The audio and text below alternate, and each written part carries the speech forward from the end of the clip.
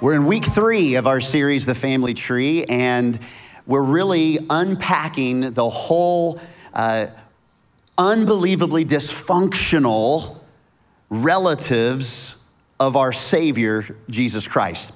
And here's the deal with the genealogy of Jesus, as we discovered last week. And if you weren't with us, I invite you to get the app or download the podcast and you can catch up with where we are. But the truth is that the story of Jesus doesn't start with once upon a time in a galaxy far, far away. We like our fairy tales. We hang on to those special things of the kingdom that needs the new king to come. And we love those fairy tales because they speak of hope. We also, we're in a season right now that it may not be fairy tales, but it is like 24/7 back-to-back Hallmark holiday extravaganza. And look at this. This makes me sick. Starts Friday, October 22nd. What? People have been cheering it up with holiday classics at the Hallmark Channel since before Halloween, everybody. And I know that means that over the next few weeks, there have been and will continue to be 7,492 hours of nonstop holiday magic. But for those of you that don't have time to invest, basically it's 97 different ways to share the exact same story. It's all one same story in the Hallmark. And if you don't know, let me just help you really quick. The truth is, it kind of goes like this. The cliff notes are, there's a very successful career woman. Too busy for love, too busy with work. She's engaged to an ad exec in New York City, and he's got all the fancy things and provides a lot for her, but he's kind of got a bah humbug attitude, to be honest. As she's working away in her downtown Manhattan apartment, she gets a phone call from her mom and dad, who own a small little boutique store in a small town in Vermont, and they're trying to keep a good, positive attitude, but she quickly learns that the store is a little bit in disrepair and they're struggling because dad is just not getting around like he used to. And so she's got hours stacked up of vacation time. So she leaves the big city and she makes the trip down to the Vermont city, and she helps her family start renovating the boutique. She goes to the local hardware store, and there is an unbelievably eligible bachelor in a red and black plaid shirt who helps her find the paint and the paintbrushes. And as she's loading up the back of her 1967 Merry Christmas green Ford pickup truck, she's so busy that she needs to go, and she's in a rush, and he tries to tell her the real meaning of relaxing during this holiday season. Later on, they'll go ice skating together. They'll put up a Christmas tree. She'll fall off the ladder, land in his arms. They'll look at each other. Mistletoe is hanging appropriately above them. They'll kiss, it'll snow, there's a golden retriever, you're welcome. I just saved you hours upon hours on the Hallmark Movie Channel. As much as those are fairy tales and once upon a times, the story of Jesus is so much deeper than that. The story of Jesus isn't about the same hope that you see in all these other fairy tales. Jesus is the hope that all the fairy tales point towards. He's the answer. He is the culmination. He is the embodiment of peace on earth. And it doesn't start with a once upon a time. It starts with a historical genealogy. And as we said last week, the purpose of that genealogy would be to present a proper pedigree. They are the 7th of their name, and they take on the throne, and they have this and they have that, and the genealogy puts you in the right bloodline, and it makes you heir to the right kind of stuff as things are handed down, inheritances are handed down from one generation to the next. But ironically and counterculturally, Jesus' genealogy includes an improper pedigree. It includes a struggling group of dysfunctional family members that you really would prefer not to invite to Thanksgiving and to Christmas. Jesus' genealogy includes those that were cultural outsiders, that in the law of God, they wouldn't even be allowed to enter into the temple of God. Yet God says there are people that are going to be in the line of Jesus to show you that anybody can come. There'll be people that have unbelievable moral failures, from incestual relationships to covered up adulterous affairs that lead to unwanted children and murdered husbands. It will culminate into those in his family tree that are overlooked and are unloved. The good news for you and me is there's room at that family table for anybody. No matter what the past looks like, God has a spot for you at his table. To jump in today in part 3, we're going to take a piece of the genealogy. And if you've never read Matthew chapter 1, it starts with this person begat this person begat this person begat this person. It's the kind of reading that you kind of want to skip through to get to the good part. But as I said last week, nothing is wasted in Scripture. And there are some stories tucked away in those names that we're going to learn from in this Christmas season. In order to do that, today we're gonna rewind from the manger 1,400 years to 1400 BC. And we land in the nation of Israel that's about ready to cross over the Jordan River. They have exodused from Egypt. They are now free. They've wandered in the wilderness because they've not figured out how to obey God first and trust God with all their heart. But finally they're at a place where they're gonna cross over the Jordan River. They're gonna take possession of the promised land, and they're gonna begin to carve out a national existence. It's not just a kind of a ragamuffin band of tribes, but become one nation under God. And in Deuteronomy, God speaks through the prophet, and he gives them direction of if they're gonna go in here and follow, this is what they need to do. God says, hey, here's the good news. If you faithfully obey the commands I'm giving you today, if you follow through and you obey, then here's what's gonna happen. I'm gonna send rain on your land in its season. I'm gonna make it rain in a very real way. So both autumn and spring rains, so that you may gather in your grain new wine and olive oil. I'm gonna provide grass in the fields for your cattle, and you're gonna eat and be satisfied. In other words, I'm gonna be the provision for anything that you have. Now, here's where wait a second, whoa, back up the truck, push pause, be careful. Or you're gonna be enticed when you get there to turn away and worship other gods and bow down to them. See, here was the problem with the nation of Israel. It's not that they didn't trust the one true God, they did, but they just didn't trust the one true God alone. They trusted the one true God, but when the going got tough, they added in all the other gods. And we tend to do the same. When God is good, we trust God. When things don't feel very good, we start trying to be God. We start putting our hand on the wheel. We can't trust that he's gonna correct the skid, that he's gonna correct the wheel in the ditch. And so we say, look, I got this, God, let me handle it. Be careful, be careful. When it stops raining, when the job stops, when maybe your kids don't follow the way you wish they would, when you are face to face with a big giant in your life, be careful that you don't just put matters in your own hands, but you continue to follow me in the good and in the bad and in even the ugly. The Lord's anger will burn against you if you turn away. He'll shut up the heavens so that it will not rain. And the ground will yield no produce, and you will soon perish from the good land the Lord has given you. And you know, people read that kind of have issues with God already, and they say, I don't like the God of the Old Testament. See, his anger's gonna burn against him. That's not a loving God. Well, have you ever known anybody that hasn't ever, that you've never been frustrated with? Have you ever felt like you deserve the right to be a little frustrated with your kids every once in a while and say, no, you can't have the candy bar. No, you've already asked for too much. No, I'm not gonna answer you right now. I'm gonna make you wait.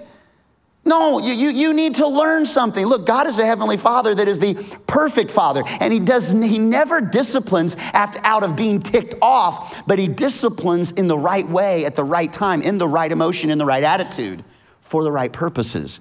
Whether you respond to it right or not is up to you. This is the promise he gives to that nation of Israel. Now, fast forward 80 years later. They've entered into the land, they've conquered Jericho, they've conquered other cities, they're creating space. And we get to the book of Judges, and Judges are all about these saviors. Judge basically doesn't mean like Judge Judy. It means more like a savior that would come and be like a deliverer. Samson was one of those, a judge in that time. Samuel was a judge in that time. And instead of having a king, they had these judges. Well, sure enough, in the book of Judges, we also get the story in the book of Ruth. It's happening in that same time of Judges. So look at this. In Judges chapter 17, here's what the Bible says. In those days, Israel had no king, and everyone did as what? All right, everybody, Nacogdoches, Lufkin, Diboll, Duncan, say it with me. And everyone did as? Yeah, and we love to do that. Whatever we think is right. We all have a little bit of an issue with ever thinking that someone else might have full control over us.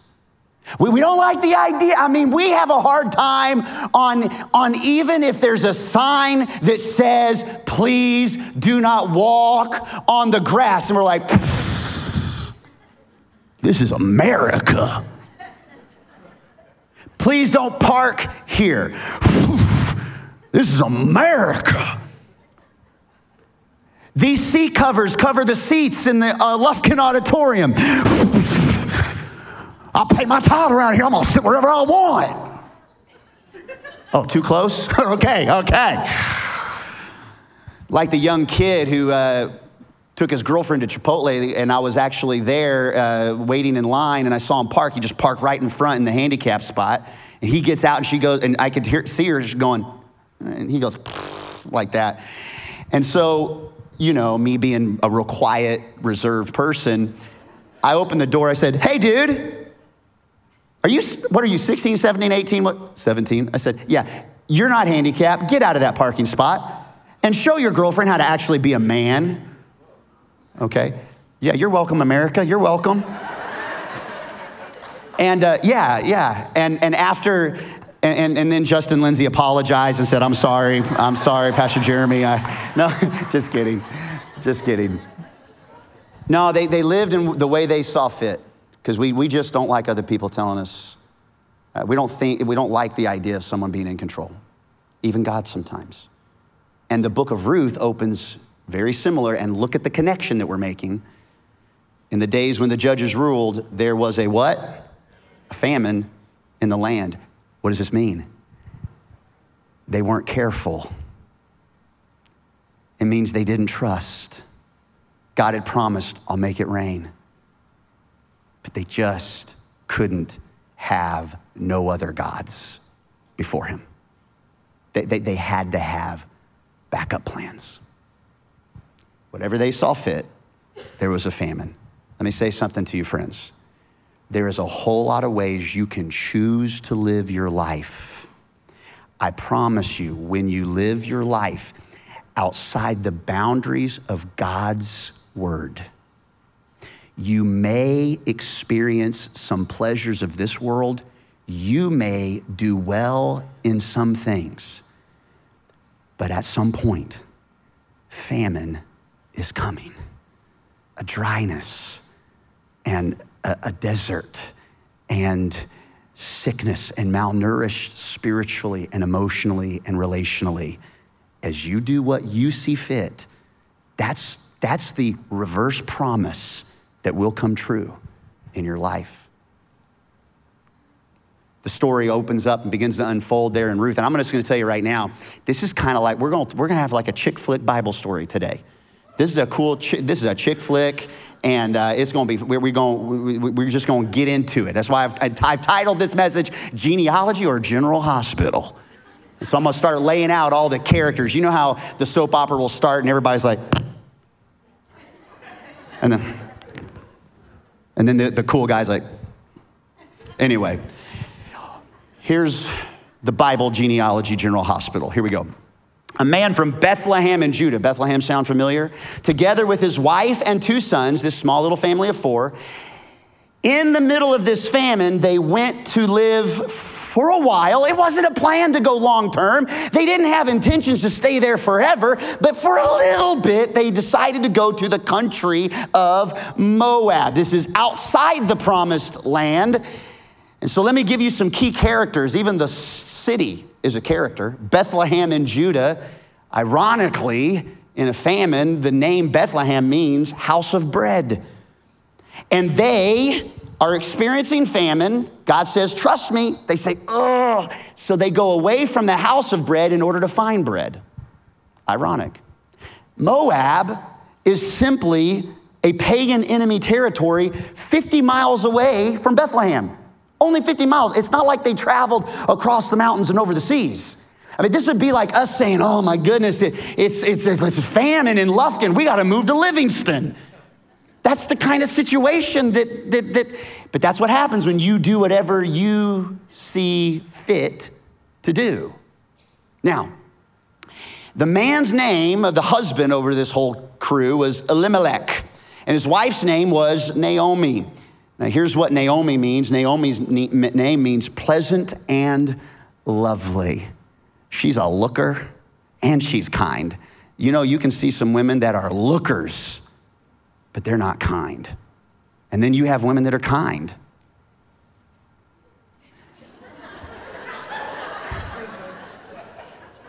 And then you've got Naomi's that are pleasant and lovely.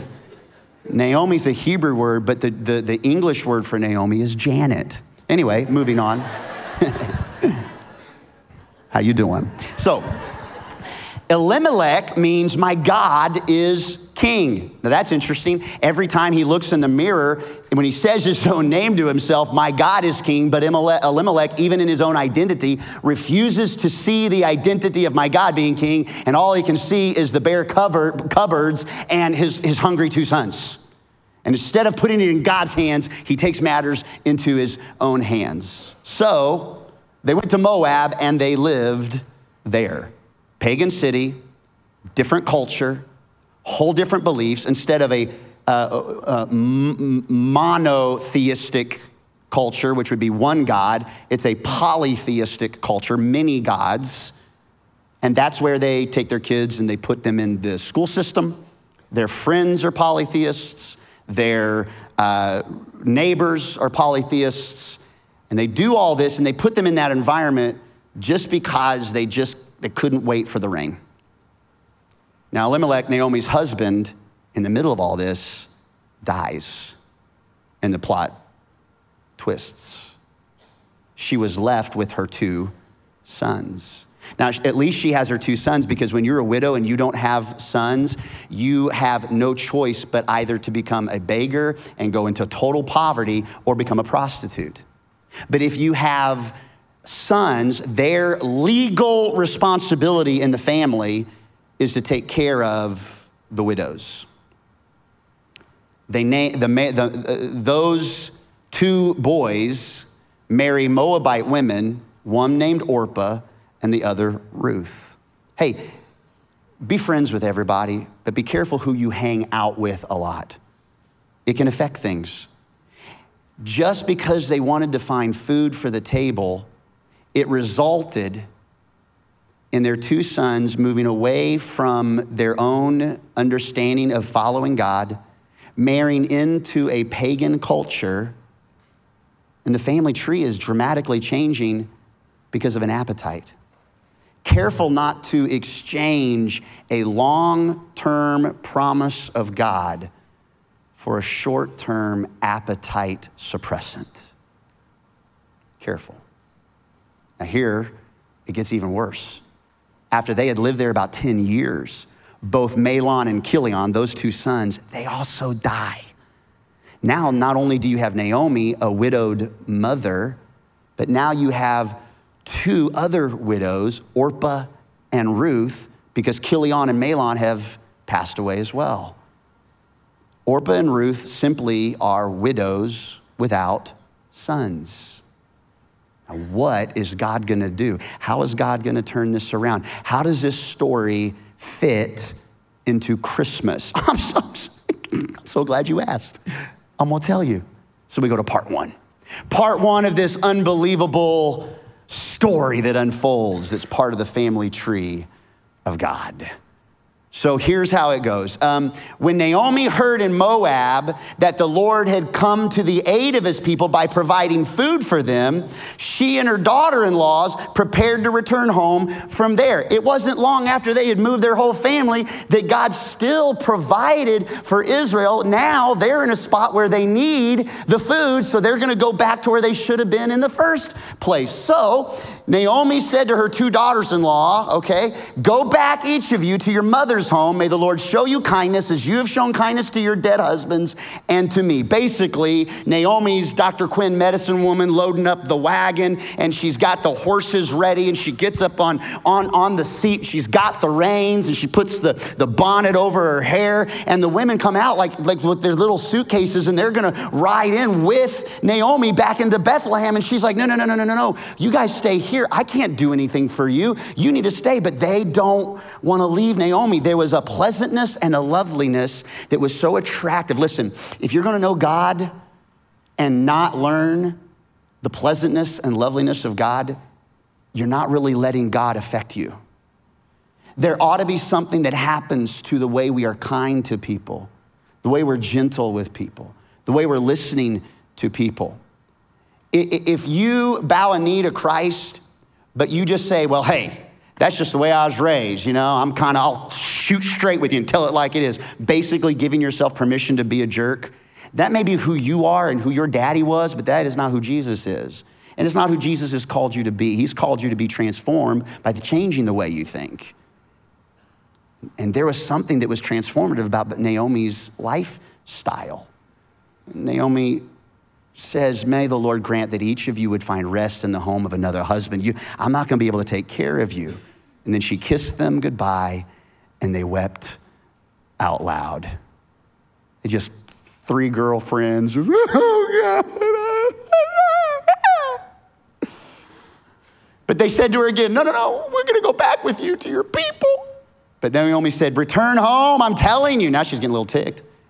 Why would you come with me? Am I gonna have more sons? Hello, I don't think so. Who could become your husbands? I'll return home, I'm telling you, daughters, even if I thought there was still hope, and I wonder how many of us are in a place where it just feels like there's no more hope. Even if there was a little bit of hope. Even if I had a husband tonight and then gave birth to sons, you gonna wait until they grow up? I don't think so. Would you remain unmarried for them? No, my daughters, it's more bitter for me than for you. So, because the Lord's hand has turned against me. This is how she begins to package the understanding of her perspective. And many times, when we find ourselves to no fault of our own, going out of the boundaries of God's plan, all she was doing was following her husband. It wasn't Naomi who made the decision to go to Moab. It was Elimelech. And in that culture, you just did what your husband said do. And they came over. There's not gonna be any discussion. There's no mutual submission here. They're gonna go over here now to no decision-making of her own. She's not saying, well, your dad just had to find where the rain was. No, it's God's fault. God did this. God's hand is turned against me. And at this, they wept aloud again. Chick flick, like I'm saying. Now, at this point, Orpah kissed her mother-in-law goodbye, and she went back into Moab and later started a very successful television show. But Ruth clung to her. Ruth loved Naomi. Many times when I'll perform a wedding ceremony, I'll talk out of Ruth chapter 1 and this promise that Ruth, with no need to make this promise, she makes a promise, your people will be my people. Your God will be my God. Like I am gonna be a part of you. That's the kind of covenant relationship that a husband and wife join into, and it's a covenant relationship that Naomi and Ruth had. So the two women went on until they came to Bethlehem. Now, when they arrived in Bethlehem, the whole town was beginning to get stirred, like the whispers, like, oh, did you see that? Come check it out. People stepping onto the wooden, porch and outside the saloon and outside the post office, and they're taking the slow trot with the wagon in the back down the dusty street of Bethlehem, and people are watching and leaning over the rail there in the downtown city, and some of the women say, can that be Naomi? Like, they're trying to figure out, is that Naomi? She looks a lot different. She left pleasant and lovely. Now, not so much. How do we know that? Well, she says, don't call me Naomi. Call me Mara, because the Almighty has made my life very bitter. Mara meant bitter.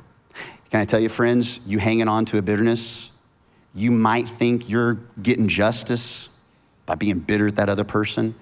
Bitterness rots your bones, the Bible says. Bitterness can change your reflection. It changes people. When you're hurt and you're dry and you're mad and you're angry, you don't look like you. That's not the way God meant for you to live.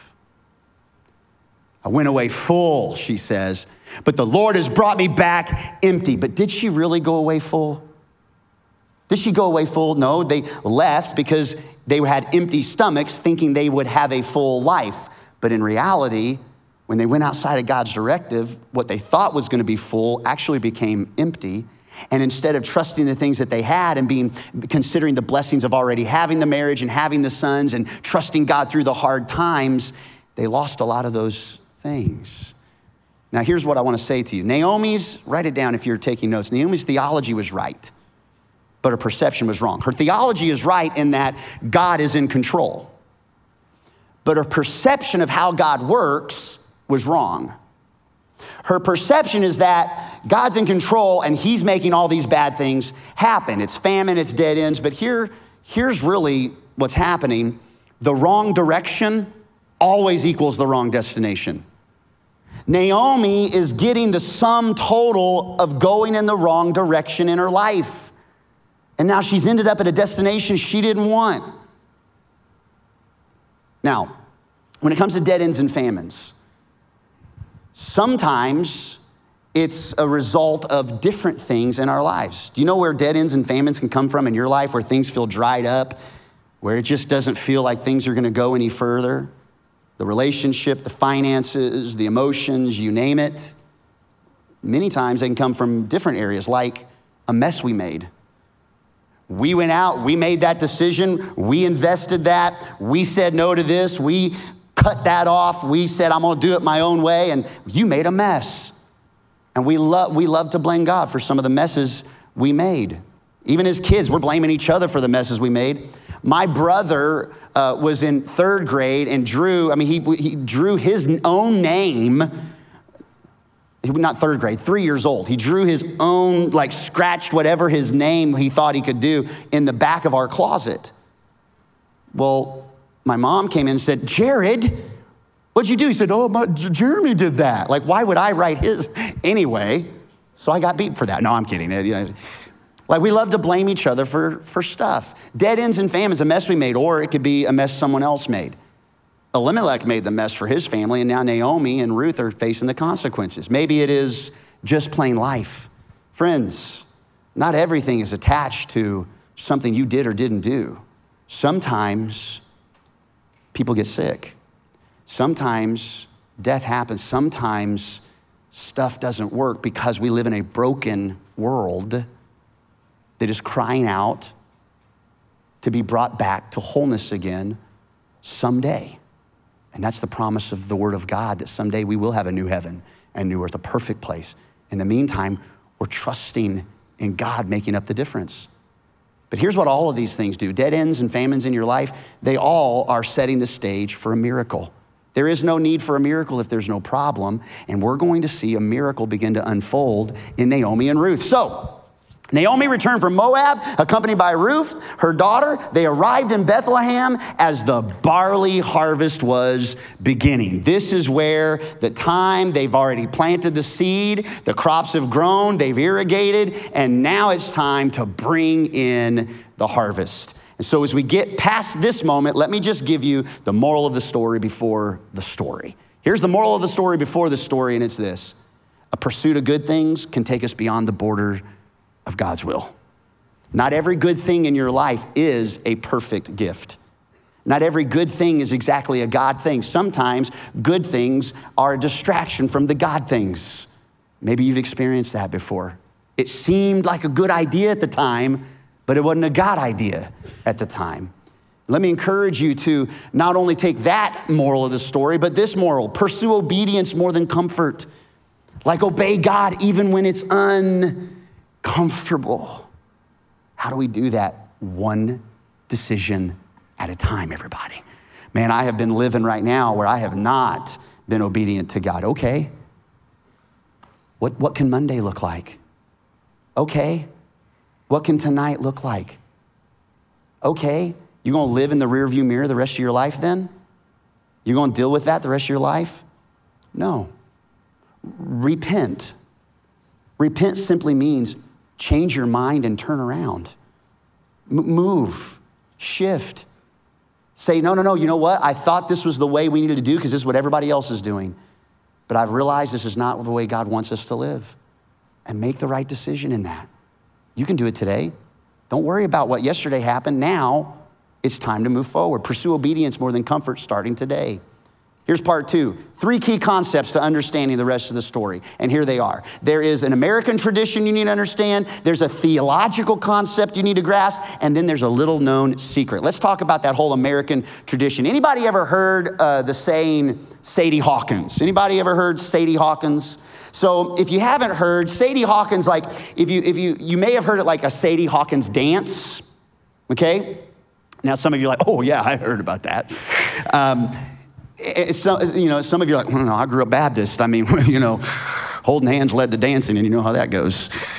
Anyway, so Sadie Hawkins is the idea where the women invite the men. The women ask the men out to a dance or to a date, okay? And so this isn't something we created. This was back in the 1930s. It was in a comic book called Little Abner. And Little Abner, in this comic book, there was a story about a town and a mayor of that town named Mayor Hawkins. And Mayor Hawkins oversaw the entire city, and he had a few different daughters, but one of his daughters was Sadie Hawkins. And to be honest with you, TBH, OMG, she was ugly. Don't blame me. I'm not being chauvinistic. It's in the comic. She was UGLY. She had no alibi, okay? She was so ugly, she made onions cry.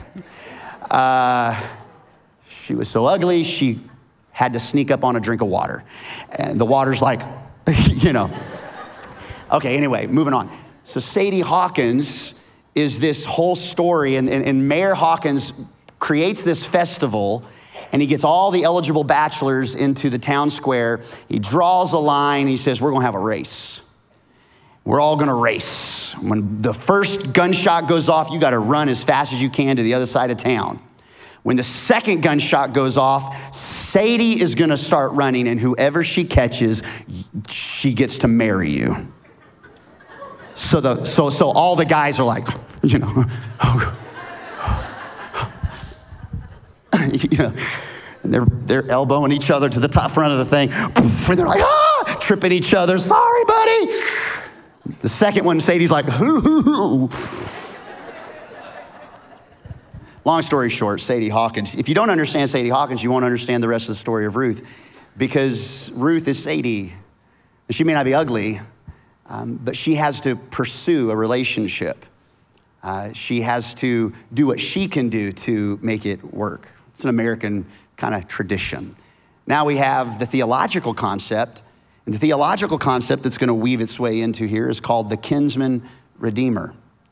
The kinsman redeemer is a Jewish cultural responsibility. And here's how it would be defined, that a blood relative would be allowed to buy back that which had been tragically lost, When a widow has no sons, she loses her husband's land. She has no right to it. So someone else in the family, usually it would be the brother of Elimelech, but Elimelech didn't have a brother. So, if that were still today, if your husband died, then his brother would be responsible to marry you. And some of you are like, thank God that's over. And others of you are like, okay. Moving on. So if this blood relative was going to take over, they were going to buy back what had tragically been lost. And here were the things that would be lost if you were a widow without sons, like Naomi and Ruth. Your land would be lost. Many times your freedom, because your only two ways to survive in life after that would be a poor beggar, barely surviving as the poor, or a prostitute trying to earn barely a living. You would have justice could be bought back because you had no one to defend you, no one to stand up for you in a court of law, because women were not allowed to speak in court. They were not valued whatsoever in the Bronze Age culture. And then obviously there was no family, but a kinsman redeemer could bring back the land and bring the freedom and give you justice, and you would find your place in a family again. So that's the kinsman redeemer. But now we have a little known secret, and that is, as you read from Genesis to Revelation, every story of the Old Testament shouts the story of Jesus. Those stories aren't in there just to kind of be bedtime stories for our kids or stories for children's church. There's stories about someone walking in the midst of the fire. There's stories about 3 days being in the belly of a fish. There's stories about a kinsman redeemer, because all of these stories shout Jesus. He's the answer to every story. He's the hero of every story. And this gives us to part 3, where the soap opera continues.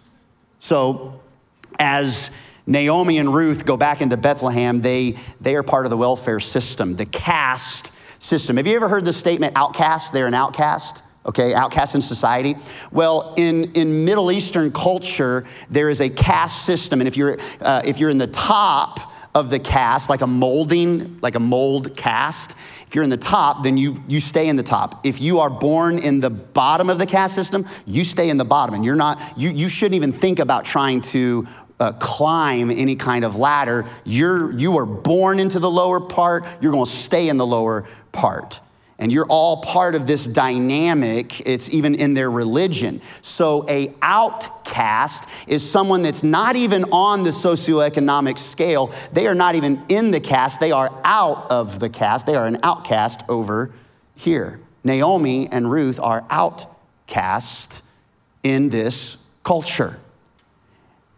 And the way they are going to survive is the welfare system of the day. It's not a check that comes into the mail. It's not a debit card. It is the responsibility of Ruth to go out there for her aging mother-in-law, and she would go into a field, and during the barley harvest, as the person with the sickle would slice down the crop, people behind them would have a large bucket, and they would collect that which is being cut, okay? And then the poor, based on the word of God, the poor were allowed to walk behind them, and whatever was cut and gathered, whatever was kind of the dregs, whatever was the leftovers, they were allowed to pick that up, and that would be the way that the culture took care of the poor. The Bible says it like this: leave the corners of your fields for the poor. I wonder how many of us are mowing every corner of our financial fields, and we never leave anything for anybody else. Like, God invites us to create some margin, to put him first, and to leave the corners for those that need it. That's what we want to do, especially in Christmas season. Awesome opportunity to leave the corners for those that need it. And so sure enough, Ruth finds a field and finds a team, and as they are going through the process, she's beginning to pick it up. And sure enough, the owner of this field, who owned many fields. The Bible says he was unbelievably wealthy. His name is Boaz. He comes riding in on his horse to see his crop, and he's talking to his foreman. And as he's looking around, he catches eyes with Ruth, lady in red. Like, yeah. All of a sudden he says, who is this girl? They're like, well, that's Ruth, her mother-in-law's Naomi. And he's like, hey. And so he basically, he has a liking to Ruth. He's a single, older bachelor. And he wants to take care of her. So he actually tells some of his men, leave her alone, don't touch her. And listen, instead of just leaving, instead of filling it up, I want you to leave extra for her. So the people gathering are kind of like secretly leaving extra. And Ruth is like, oh, thank you, Lord. And she's getting extra and extra and extra. So she goes home to mother-in-law Naomi, and she lays it on the table. She's like, how'd you get all this? It's like, I was in the field. Like, man, whose field was it? And she goes, oh, it was a guy named Boaz. And Naomi goes, huh? What? Holy moly. That's Hebrew for whoa. Says Boaz is a relative of ours. Boaz is a long relative in the family lines. He's a relative of my husband. There might be some hope here. Well, 7 weeks pass and they begin to make relationship, and they share a lunch together, and they do a video collage, the whole thing you see in the movies where they're taking selfies and they're eating ice cream, and they stick the ice cream in the nose, and he's like, and it's so fun. Like I said, it snows, there's a dog. It's the Hallmark Bible story. Well, finally it gets to the point where the harvest is almost over, and there's going to be no connection anymore because there's going to be no more harvesting. 7 weeks later, Ruth's mother-in-law Naomi says to Ruth, hey, my daughter, I must find a home for you. And here's my plan. I want you to be well provided for. Now, Boaz, with whose women you have worked, is a relative of us. And tonight, he's going to be winnowing barley on the threshing floor. I want you to wash. Because girl, you stinketh, okay? Like wash, put on perfume, and get dressed in your best clothes. Now then go down to the threshing floor, but don't let him know you're there until he's finished eating and drinking. Now when he lies down, I want you to note the place where he's lying, then go and uncover his feet and lie down. He will tell you what to do. Now, scholars are split in the interpretation of this. There is some cultural things that would suggest that this is a sexual thing. I don't land on that side. I think this is different than that. But we will see one of those in just a moment. He will tell you, so uncover his feet, lie down, he'll tell you what to do. I bet he will. So when Boaz had finished eating and drinking and was in good spirits, he went over to lie down at the far end of the grain pile. He's tired. Falls into the grain pile there in the barn. It's dimly lit by the kerosene lamps. He's had a lot to eat, maybe a little bit to drink because he's in good spirits, and now he's going to sleep this thing off. And Ruth approaches quietly, uncovered his feet, and laid down. Now, in the middle of the night, something startled Boaz, startled the man, and he turned. And there was a woman lying at his feet. And I know some of you single men, that is your scripture. You are claiming that for 2023. Find a good woman, do it in the right order, but that's your scripture. Who are you? He asked. Well, I'm your servant Ruth, she said. It's dark in there. And this is actually an innuendo. Spread the corner of your garment over me. In other words, take me as your wife, take me as someone in your family, since you're a kinsman redeemer of our family. "Whew, the Lord bless you, my daughter," he replied. "Now this kindness is greater than that which you showed earlier. I mean, you have not run after the younger men, whether rich or poor." She has shown herself not trying to be a gold digger. She's not trying to just go and find the answer to her plight. So she's not chasing after anything. She's actually built relationship with Boaz, and this is a natural progression of their relationship. "And now, my daughter, don't be afraid. I'm gonna do for you all that you ask. All the people of my town know that you're a woman of noble character." Here's why they don't get together sexually. Because Boaz is trying to protect her noble character, number one. But secondly, there's another part of the story. He says, now, although it's true that I am a kinsman redeemer of our family, there's actually another one who's more closely related.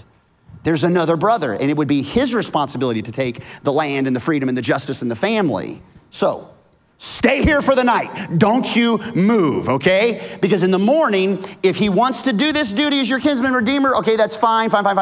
Let him redeem you. But if he's not willing, as surely as the Lord lives, I'm gonna do it. So lie here until the morning. So sure enough, the rest of the story goes that early that morning, Boaz gets up and he meets this other relative. And they have a discussion about Ruth and Naomi. And he talks about his relationship with Ruth and says, look, you could have it all, but through God's providence, God provides for Naomi and Ruth by opening the door. And this other kinsman says, Boaz, it's all yours. And I wonder how excited Boaz was that morning. Gets back on his horse, and full speed, galloping, just.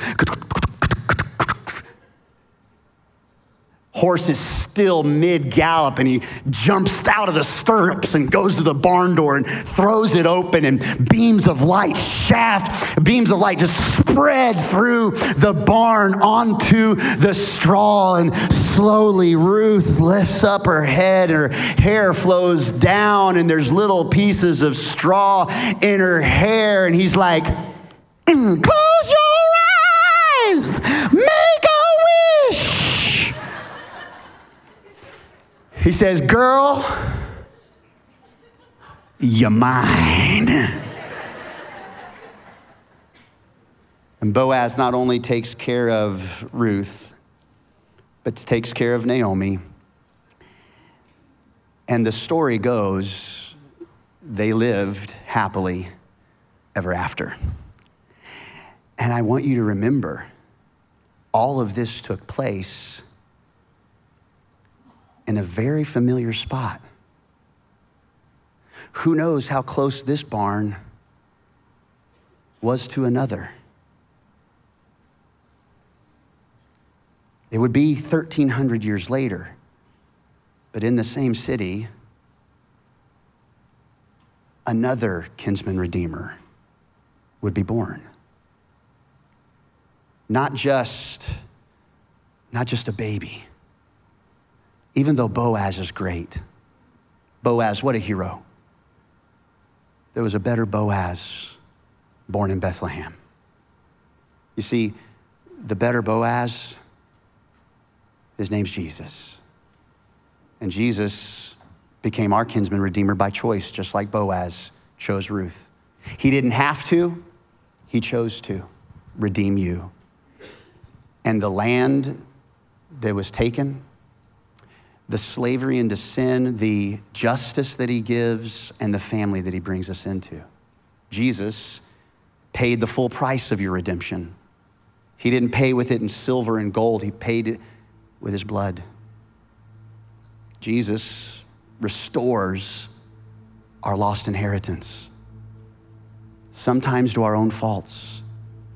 Sometimes just to the fall of and faults of others. And doesn't just restore an inheritance that you earned on this side of eternity. You become an heir to the inheritance of the God of the cosmos as a son or daughter, not orphaned, but adopted into the family. Jesus frees us from our slavery to sin. He's just good like that, everybody.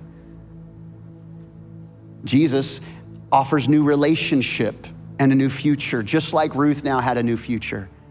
just like Naomi now could be pleasant and lovely again. And the story ends like this. So Boaz took Ruth, and she became his wife. When he made love to her, the Lord enabled her to conceive, and she gave birth to a son. Now the women said to Naomi, "Oh, praise be to the Lord, who this day has not left you without a kinsman redeemer, Naomi. May he become famous," as they looked at this new grandson of Naomi's. "May he become famous throughout Israel." Then Naomi took the child in her arms and she cared for him. And this was like the culmination of the greatest dream she had, that she thought had been buried in Moab. The women living there said, "Oh, Naomi has a son." It wasn't even her son. Wasn't even really a relationship, but because of this kinsman redeemer, she has a bloodline again. And they named that little boy Obed. Obed. That's not a very familiar name, but Obed was the father of Jesse. And then Jesse was the father of the king of Israel. And later would become, through that line, the King of Kings, the Prince of Peace, the tidings of great joy. No matter what your family situation looks like, no matter what your past looks like, no matter how you have taken matters into your own hands, there's always a way for God to turn your detour into a new path, for your plan R to become plan A again. It's a gift. He invites you to the table to be a part of his family. Would you pray with me? With your heads bowed and your eyes closed, I want to pray two different prayers. And the first is this: maybe there's a famine you're going through, a struggle, a place that Jesus needs to show up. If that's you across the room, would you just lift a hand up, and I'd love to say a prayer over you. And as you put your hand down, I want to teach you something. I want to teach you that when I pray over you and say a prayer over you, I'm asking you, don't just receive that prayer, but I'm asking you to kind of engage with me and pray with me in that. You don't have to even repeat what I'm praying, but like, you need to flex that muscle too. You don't need a pastor praying for you. You can pray for you. You can pray to Jesus just as much as I can. So I want to invite you to pray with me. God, there are famine and some dead ends in the room. Things where seemingly stuff is spun out of control. Loss, hurt, death, pain, wounds. And we need someone that would just help. Thank you, Jesus, that you are a very present help in times of trouble. Now, God, I pray that even physically, emotionally, supernaturally, that every person in our rooms that are praying right now would sense your presence touching them right now. That they're not alone, that you're with them, that you're guiding them. As we continue to pray, you've never invited Jesus to be like the final authority in your life. Or maybe you have, but you've drifted from that. We all, like sheep, we go astray, we all drift. If you need to recommit that today, you recognize that this morning, would you just put a hand up and then you can put it down? I need to recommit to Jesus today. Thank you, sir, in the back. Anybody else? Thank you, sir. Anybody else across the auditorium? Thank you, sir. Anybody else? There in Nacogdoches, just put a hand up and put it down. Let me pray over you. Father, thank you for not being mad at us. Thank you for giving moments like this to make things right. Thank you for redeeming everything we've lost. Lord, you died on the cross for us. You rose again 3 days later. You prepare a place in heaven for us. Jesus, thank you. I want to give my life to you, and I want you to sit on the throne of my heart, be the final authority of my life, and take my sin away, that stuff that separates me from you. Thank you for giving me a fresh start this morning. We ask it all in Jesus' name. Amen.